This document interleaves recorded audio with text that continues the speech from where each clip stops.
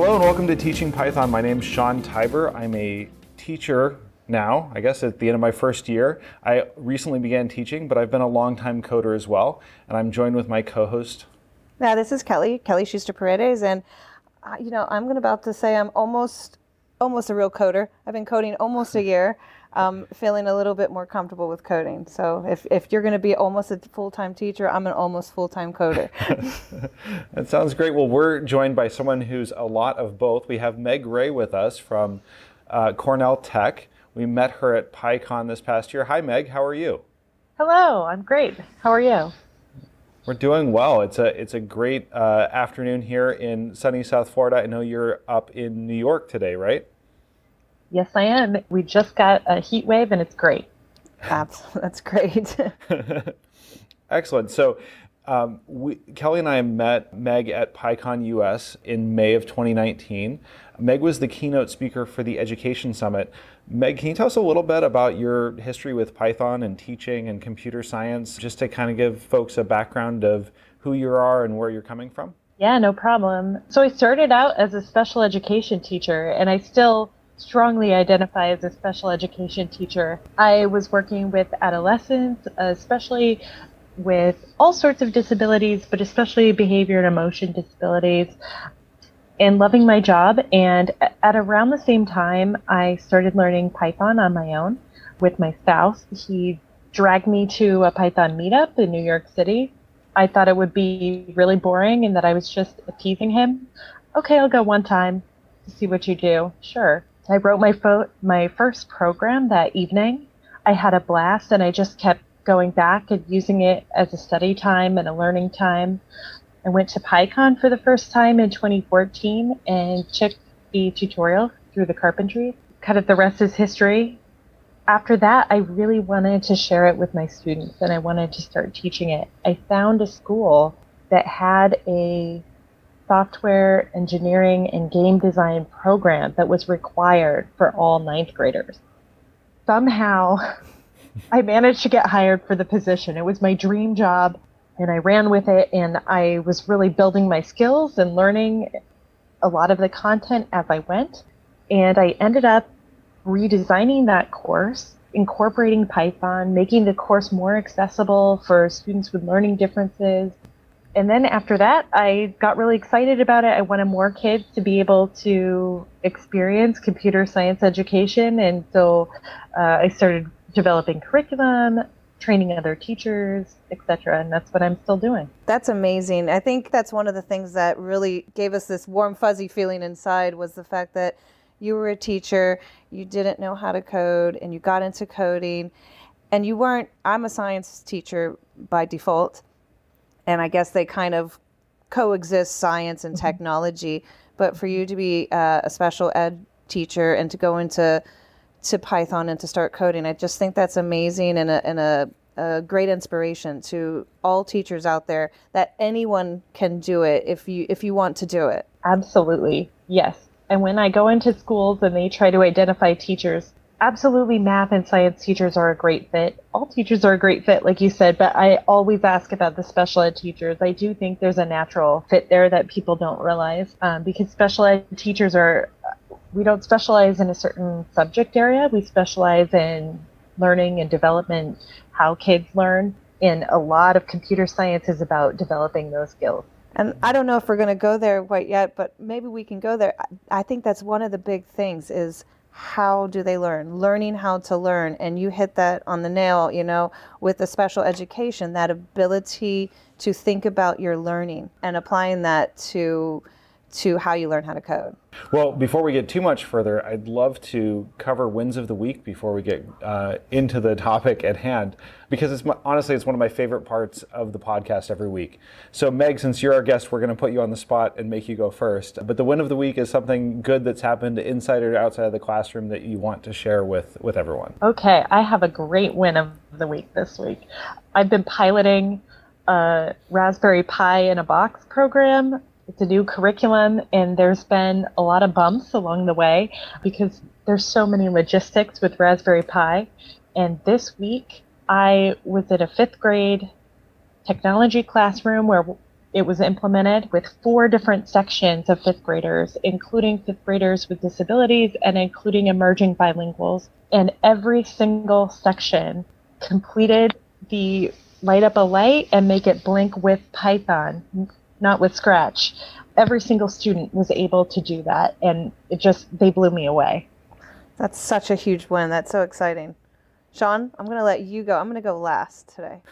Well, my win is actually a small thing, and maybe this is obvious for other teachers out there, but I was struggling earlier in the week with a project that we're doing right now. So we're coming to the end of the school year and the end of another quarter for our teaching program, and I usually keep the last 2.5 weeks as time for a individual project for students. So they work in teams of 2, but it's really a way for them to combine and apply a lot of the knowledge that they've acquired over the course of the quarter in a final project, and it's really by design open-ended so that students have an opportunity to be creative and be flexible. And we've had all sorts of great projects over the year, from little robots and color changing umbrellas to handbags to video games. It's been really a lot of fun to put together. I don't know if it's the end of the year or this particular group of students, but I was getting a lot of questions. I was getting a lot of, Mr. Tiber, how do I do this? Mr. Tiber, how do I do that? Mr. Tiber, Mr. Tiber, Mr. Tiber. And I said, okay, so we're going to stop this because I'm not the only source of information. There's a wealth of information out there that you can use. So from now on, you get 1 question per day that you can ask. And I'm being ruthless about it. Can I go to the bathroom? That's your question. You're done. And it's really served 2 purposes, and it's been such a great thing to see. It's forced our students to look beyond me as a source of information because I do not know everything. So they're researching, they're looking at Google, they're finding books, they're asking each other, they're going to other sources. But the other thing it's forcing them to do is that they're able to make directive statements and declarative statements instead of questions to get what they want. And the process of restructuring their language into an alternate form other than a question is making them think about what they really want to understand. And it seems like they're getting to be able to solve their own problems and answer their own questions just by that process of having to eliminate questions from their available language. Yeah, and when Sean and I are going to make 3D printed questions so we can put in a fish jar, and we're going to start promoting those on our website. I think they have to use the 3D printed questions. That's a great win. I've seen it in action. It's a great little tidbit for any new teacher to use that. So my win of the week has been interesting. I'm also doing a learning as you go. Every quarter we go into our makerspace. And we started our soldering unit, and I tell them it's a pass or fail. It either lights up or it doesn't. So you have to get it right. And it's such a remarkable time because I teach in the process of skim, scan, and deep reading a pamphlet. And there's no instruction given. They have to read the entire instruction manual in order to make a ladybug with 8 LEDs and 12 resistors light up. No coding involved, but it's just a great skill. And to see the kids, they get so intent in soldering, and they get into this zone and this pleasant, almost boring for a teacher, but pleasant Zen zone of soldering. And it's just a fun 2 days for us. So that's my win of the week. Always soldering time. So lots of good things going on. It sounds like we're all having a good week so far. So we're going to jump right into some topics and just discuss a couple of different things that have come to us as questions that we had, some things we wanted to chat over with you. So I guess to preface this, Meg, you gave the keynote speech at the Education Summit for PyCon US this year. One of the things that really struck Kelly and I was just how much you've accomplished in terms of the pedagogy of Python, right? The way that people learn it, the way that students can access information and integrate it into their own knowledge. A lot of the lessons that you were sharing in terms of here's what the research is showing, here's what the observation is providing, was confirming a lot of the things that I kind of had to discover for myself the hard way this year during the course of my first year of teaching. And so what we wanted to do is just start talking about that. Where did this, you mentioned that you applied for the role or the teaching position at the school with the 9th grade course in software engineering and game design. How did you get more into the research side of this and being able to really understand how students learn computer science and Python specifically? Yeah, so my first couple years was just learning by trial and error and discovery, as you were mentioning. Then I signed up for a postgraduate certificate at Pace University in blended learning and teaching computer science. That's where I first started to look into the actual research. And now in my role at Cornell Tech, I've actually had the opportunity to participate in educational research, which I've loved and has been another learning curve for me.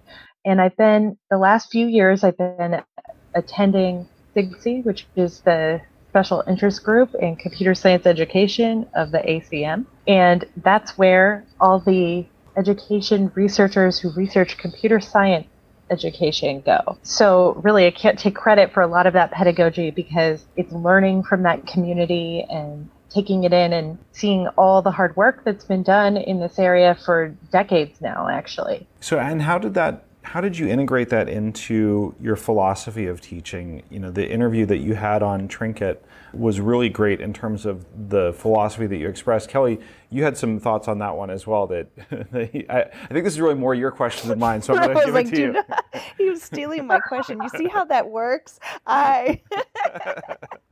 Sorry, this is a lie. We keep this stuff on the air just to give people giggles. So yeah, no, I was reading that, and I'm all about the pedagogy and the philosophy of education. I think together this year, Sean has also developed his own philosophy of education. And you said something in this article about sitting with confusion. And I don't know if you remember that, but I was like, wow, I'm totally going to use that again. Can you explain that sitting with confusion? Because we see it as computer science teachers. I know everyone out there is going to go, yeah. Can you just go ahead and explain that, though? Yeah. So what I really meant is that I wanted students to practice not knowing, to practice being uncomfortable, and to gain the experience of productive struggle, which my students didn't always have the opportunity to do. At the time, I was teaching in a very underfunded public school in the South Bronx. And don't get me wrong, I love public education, and there are so many teachers and educators doing great work in these schools. But a lot of times the students aren't given the same opportunities that better funded districts are for learning. So many of the students have been used to things like just writing down guided notes word for word, things like that. So explicitly teaching them about kind of, Sean, what you were talking about, how to do research, how to problem solve, and giving them a toolkit for that. And then also explicitly teaching about perseverance and problem solving and what that's like, and normalizing it was really important. And the class sort of naturally became the freshman seminar in college, except for high school, where they, in addition to computer science, the focus was on learning collaboration skills, problem-solving skills, all these different things that they needed for their other courses as well. And so I sort of independently just kind of came to that. And later on, when I had the opportunity to advise on the K-12 CS framework, which is really the foundation for computer science standards that are coming out in different states, they codified that as the computer science practices and really recognized some of those skills as core to CS education. And I love that. I'm actually in the middle of my summer reading on how to raise successful people. And in the first 40 pages, the author, Esther Wojcicki, I don't know how to say her name. Esther W. She says something about the whole idea of changing this model, this dysfunctional thing that sometimes happen in classroom. And I think we feel that as well, even in our independent school, that kids are not necessarily used to not having the answers. They know that they can go find it. And when they come into a place where they don't necessarily understand the vocabulary, they don't speak the language, they don't understand informational text, when they come in here, this is just a whole slew of happening, and that those standards that we teach are not always the computer science coding that people think. It's actually just having to deal with life and learning how to learn through life. Yes, and some of the classrooms that I work in that are labeled advanced or gifted are the ones where the students need these skills the most. Exactly. And struggle with this the most. Yeah. I agree. I think we feel that too, and I think we get them to a point. It takes about our 6 weeks of this point for us where they have that struggle, and then all of a sudden these light bulbs start coming on, and this good feeling, and you're reminded every day from that 6 weeks on, oh, this is what it feels like to teach coding to kids. It's a good feeling when you see that turn on with that confusion when they're comfortable with it. I definitely can, being a product of the educational system, right? More so than I have been a teacher. I spent more time as a student than I ever have as a teacher. One of the things that struck me, I was always that student that could perform the calculations in math class, right? Or I could structure the paragraph the way that the teacher taught you how to do it, right? So the concrete, structured approach to producing an output was something that came very naturally for me. So I was labeled gifted for that. And then I got to my first job out of college, and I was given a project to do, and I asked my boss, what is this supposed to look like? What am I supposed to do? What do you want it to look like? And I'm thinking that he has the answer in his head. This is what it should be. And he said, how the hell should I know? Like, that's why I'm giving you the project. I want you to figure it out, and I'm here to help you figure it out with me. But he's like, but there's no right answer here. There's no correct answer. There's the one that you develop with us together, and we will get comfortable with that half-baked idea that you come up with, and we'll turn it into a fully baked idea. And that to me was such a different turning point in my outlook and my approach, was that the majority of life, we don't have a correct answer that we're shooting for. We're usually shooting for what's the best answer or the best solution to this problem that could come from a range of solutions. So that's one of the things that I love about computer science now, is that it's really what you make of it and it's how you create it. And I'm seeing there are certainly a large number of our students that once they start to realize that that's a possibility, that's another way to think about how to solve problems and how to create things. It's not about the correct answer, it's about the best solution or the most creative or some new idea or new approach. They really start to light up and get excited about it. This episode of Teaching Python is brought to you by you, our listeners, through Patreon. If you'd like to become a supporter like Thomas Eckert, Brian Ocken from the Test and Code podcast, or Natasha Samolenko, you can help us out at patreon.com/teachingpython. Give a few bucks. It really helps us out. Thanks. Back to the show. So question while we have the expert here. For special needs or special education, two separate things, obviously, bilingualism and English as a second language learners and special education. Do you find there's a different way that you approach teaching these two different groups of students? Or do you kind of do the same thing? Well, because I'm not an expert in emerging bilingual or English language learner education, I tend to approach it similarly, but I think there's probably distinct approaches students could benefit from. Just real quick, for emerging bilingual students, there's research being done about translanguaging and literate programming at CUNY and Columbia that is very promising.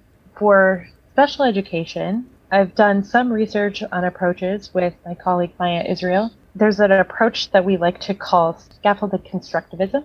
Computer science education, there's a very strong history of constructivist learning. We can read a lot of idealistic writing about open-ended problem solving, inquiry-based learning, student-led learning. That's sort of the gold standard. So we thought about how do we get students to be able to participate in that rich kind of learning. We don't want to do away with direct instruction. Sometimes those are seen as mutually exclusive, but they're not. We start with that, and then we scaffold the executive function skills needed for students to participate, the richer project-based open-ended learning. So we're essentially supporting their ability to participate in it through the direct instruction and executive function scaffolds, and then hopefully because it's scaffolding. Those things get pulled away as they practice and participate. I think that's a lovely approach. And in most schools, they're starting to talk more about executive functioning skills and social emotional learning. And I think a lot of schools may shy away from students with accommodations from taking computer science, that it's too much.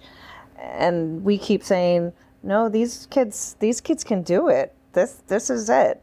We can do this. And then also with my kids are bilingual, I often see them not necessarily doing hard coding, but they do take coding in lower school grades, and I find that they kind of pick it up quicker. It's like a third language for them.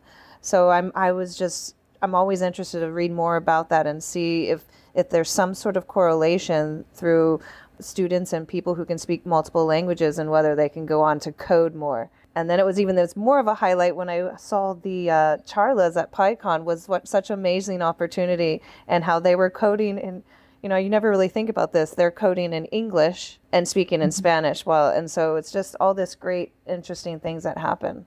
Yeah, the concept of translanguaging is about acknowledging all of the students' language abilities in multiple languages, visual, gesture, all different aspects of their language abilities, and considering code to be one of those aspects and leveraging those strengths. That's amazing. I think we're going to be hearing a lot more about that as the education system starts going deeper and deeper down the rabbit hole of computer science and coding. I hope to see a lot more studies. Yeah. Hopefully you'll keep us posted if you find out more. For sure. Nice. One of the things we wanted to build on here was why computer science, or what's unique about computer science and the content that we teach, the way that we teach it, that makes it so conducive to learning about learning. Is it because it's a newer profession? Is it because we're all a bit of misfits in computer science and we're always challenging the status quo?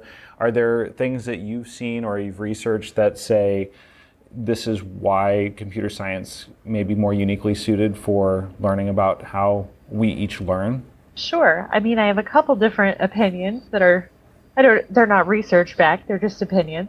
One is it's practical. It's that computer science isn't tested yet. We have more freedom as teachers of computer science at the moment than, say, an English language arts teacher or a math teacher who, is really stressing about those state tests at the end of the year, or has specific standards they have to hit. There are CS standards, but a lot of times they're more open as far as which ones you could choose to hit within a certain time frame.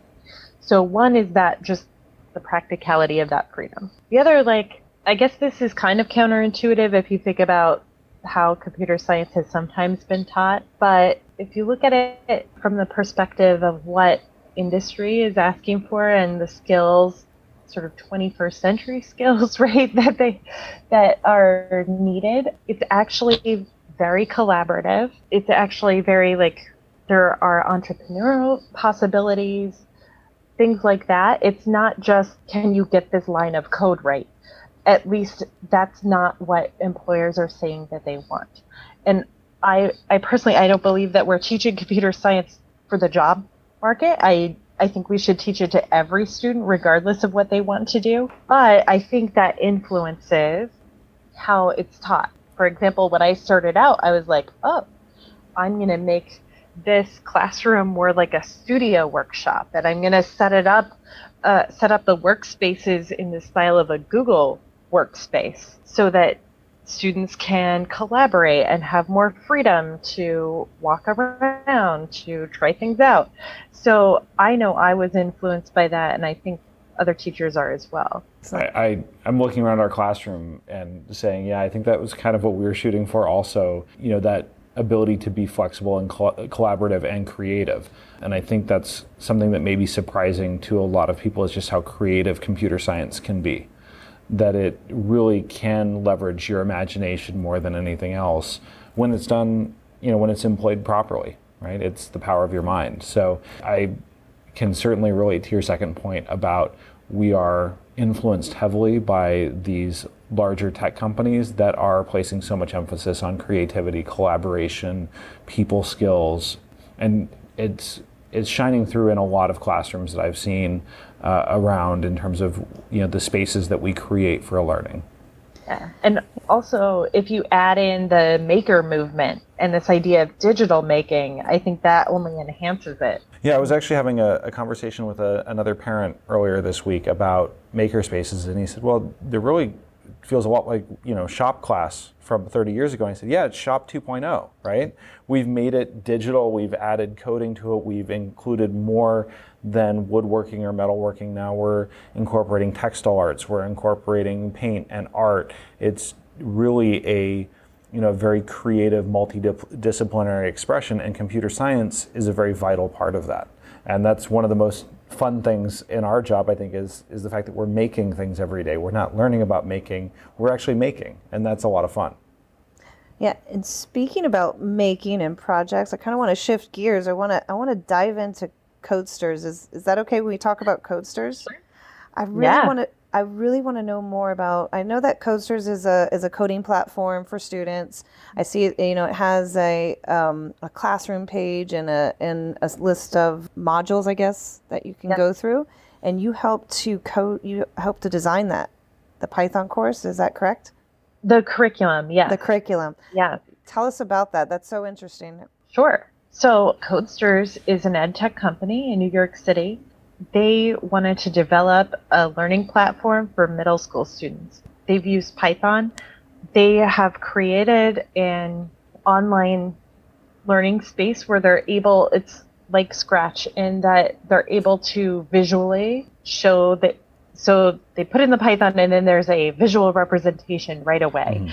They use a library called Sculpt that sort of builds everything with JavaScript under the hood in order to achieve that. And they wanted to transition students from blocks to text. So the students can actually select a block and drag the block into the coding space. And when they let go of the block, it becomes a line of Python that is then editable. Gordon Smith, the CEO of that company, really put a lot of emphasis on user-centered design. And he went into classrooms, he sent his engineers into classrooms from the very start and got extensive feedback from teachers from the very start and would iterate based on their feedback. This is why I was very excited to be involved with it, because I haven't seen an ed tech company work that closely with teachers before. It was really great. I had the opportunity to work on the curriculum and direct curriculum for them.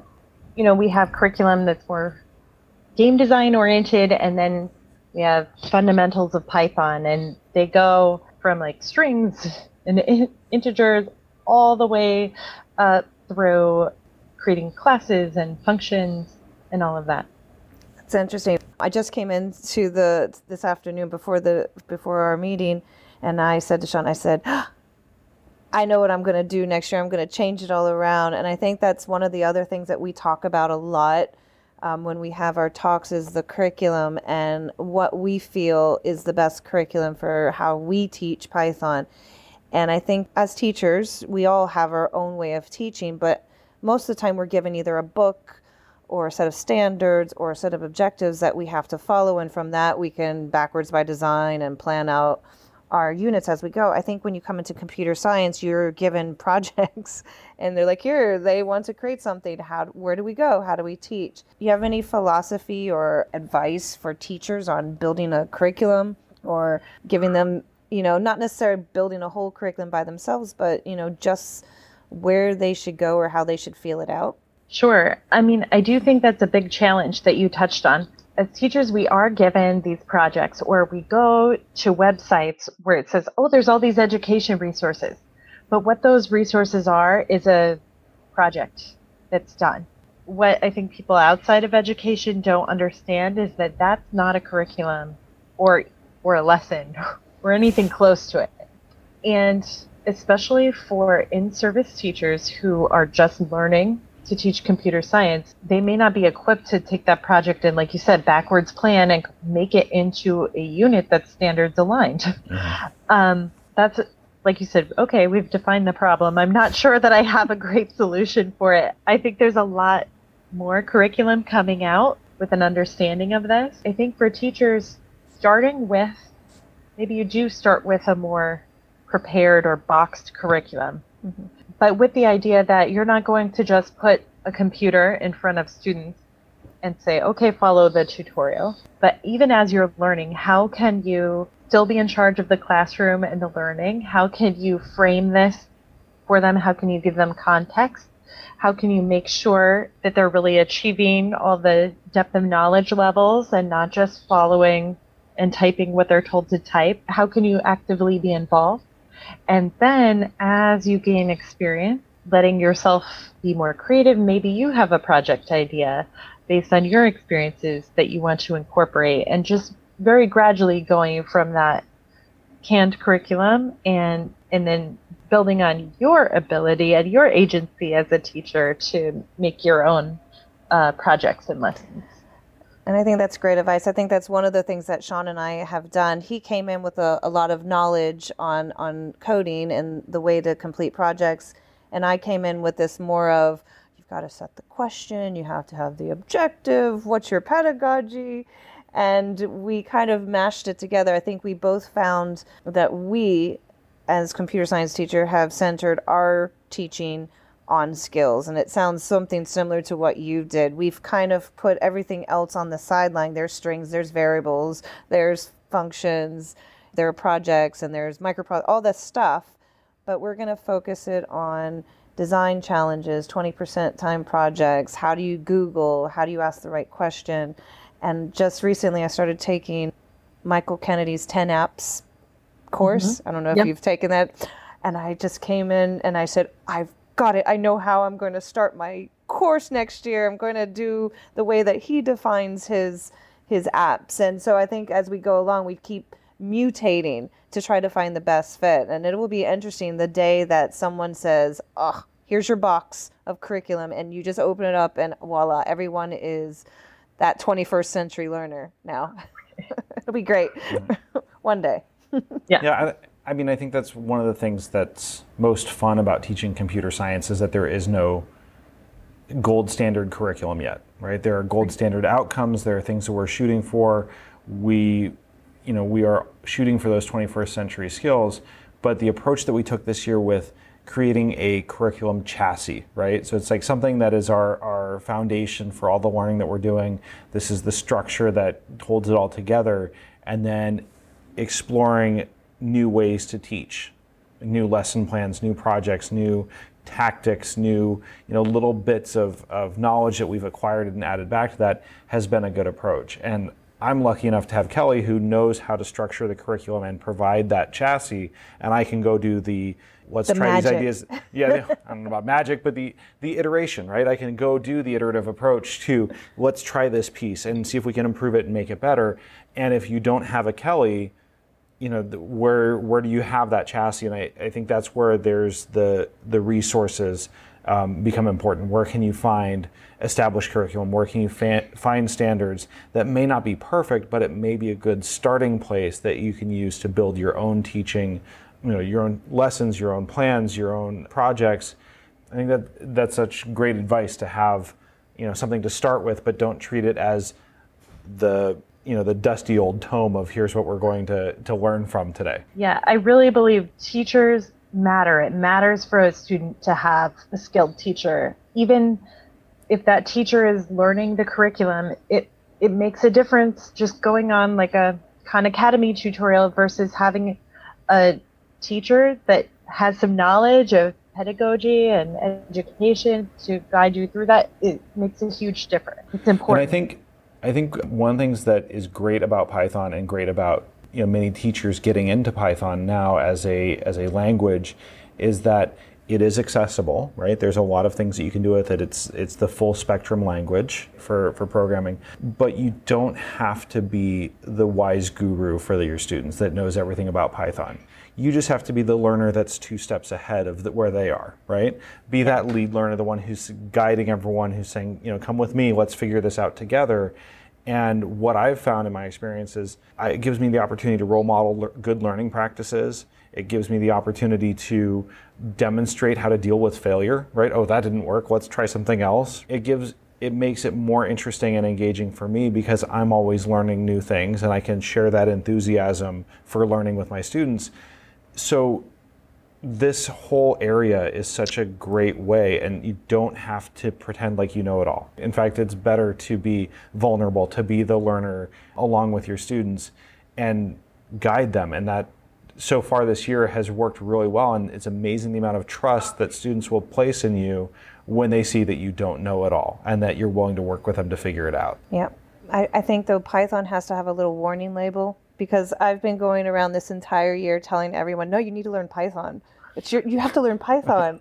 It's totally addicting. You have to learn Python. I don't know about you, but I started off not thinking I was going to love it, and now it's become an obsession, as many people at our school now know about us. So switching gears again, and I hate to do this, but we're short on time, and it'll take Sean a while to edit, if not.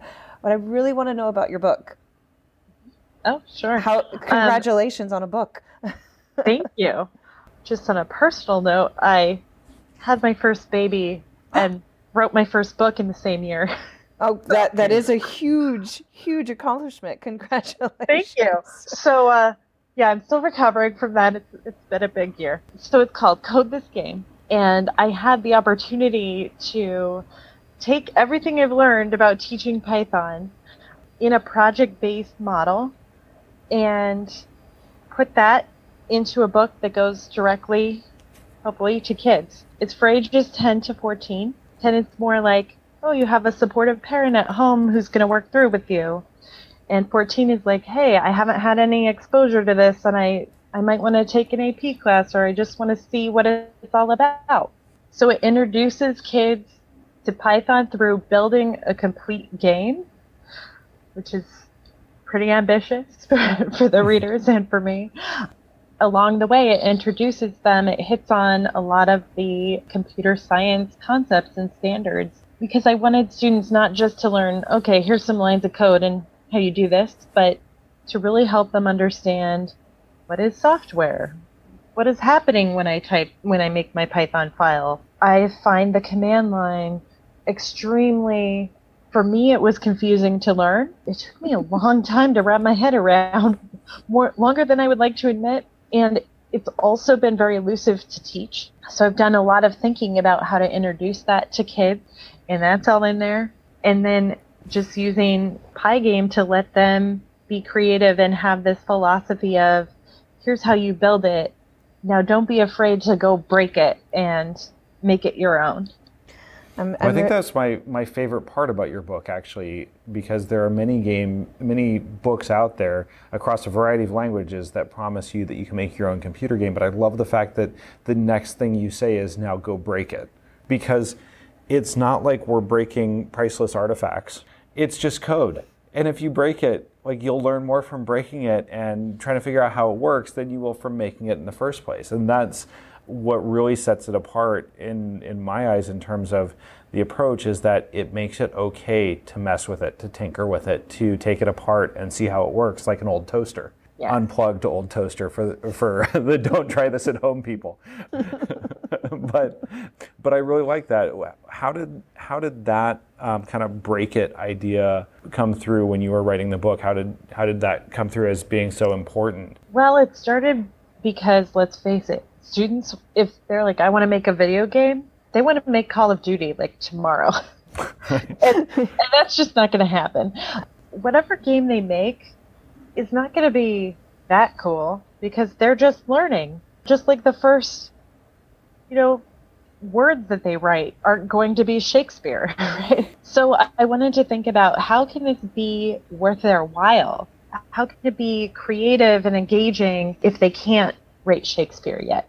I wanted to find a structure that would give them the opportunity and the freedom to do something that's their own, but to also be really guided so that it's not left to just figure it out. I think that kind of almost goes on to that approach with how Scratch and MIT had set up their Scratch, where there was a lot of guided projects, sort of learning from someone and being able to hack someone else's code and just get in there. We find a lot of the kids come in there into our classroom and our elective class, and they say, I've got this Unity game. How can I make a game for the VR? And what? let's start small. Let's get the ball rolling across the table first before we start designing something for the TV. So we're really excited about this aspect of your book. Awesome. Thank you. What was the part that was the most fun about writing the book? I'm sure there were a lot of parts that were not fun, late at night, writing, debugging, reviewing. But what was the part that you'll take away from this, from the process of writing it, that was the most memorable or most interesting lesson that you learned from it? Sure. I think for me, it was just to take all the years of teaching Python and all those iterations and refinements of how I teach it, and a lot of the thinking about how to teach it and debating about how to teach it, and being able to take those lessons learned and distill it and say, this is a whole different way than most people teach Python or approach coding for new students and new learners, and to be able to put it into a text and share it was really exciting. Well, I know it's coming out in August. At least that's what Amazon's telling me. Yes. Is there any place where people can get it earlier, or if they wanted to learn more about the book, where should they go to find out more about it? Yeah, so they can go, so it's on Amazon. They can go to oddot.com, ODDDOT, odd.com/code this game, or just go to oddot and it's there. All right. Nice. We will put that in the show notes for everyone to take a look at it. Awesome. We want to give you an opportunity to ask us questions if there was anything that you were curious about, to make this more conversational and not us just throwing questions at you for the conversation. But is there anything that you'd like to know from us, or any questions that you had for us that we could answer for you? Yeah, I actually think it's so unique and neat that you have this co-teaching model of somebody with a technology programming background and somebody with an education background. It's like the dream, I feel like, though not very scalable. But I would love to hear how that came about and kind of what you think of that as you've done it for a year now. So I'll take this. The story started before Sean. At Pinecrest, where we teach, we always try to stay on the cusp and try to get in front of the things with the curriculum wise, or with at least the movement of the rest of the world. And there was a lot of investigation of rewriting our curriculum. My previous teaching partner was leaving, and I was teaching robotics and also helping in the classroom. I'm an educational specialist, a push-in teacher who designs curriculum and helps with project-based learning, and I do a lot of PBL units with our teachers here. And my boss told me that I was going to teach Python. And I looked at her and I said, she's crazy. I can't teach Python. And we searched a lot. We had a lot of great candidates come, and we saw Sean in the way that he was very passionate about his projects that he does at home. He's still building and currently iterating. His wife is probably upset, but working on a pool heater sensor, correct? Thermometer sensor, monitor. And he was just able to go with the flow. He had never taught before, and he actually had his first teaching demo class during a lockdown scenario, and he handled it so well. It was we didn't know it was going to happen, and we just really appreciated his ability to go with the flow and answer the questions and bring code to life. And so it's been a great year. And for me, add to that?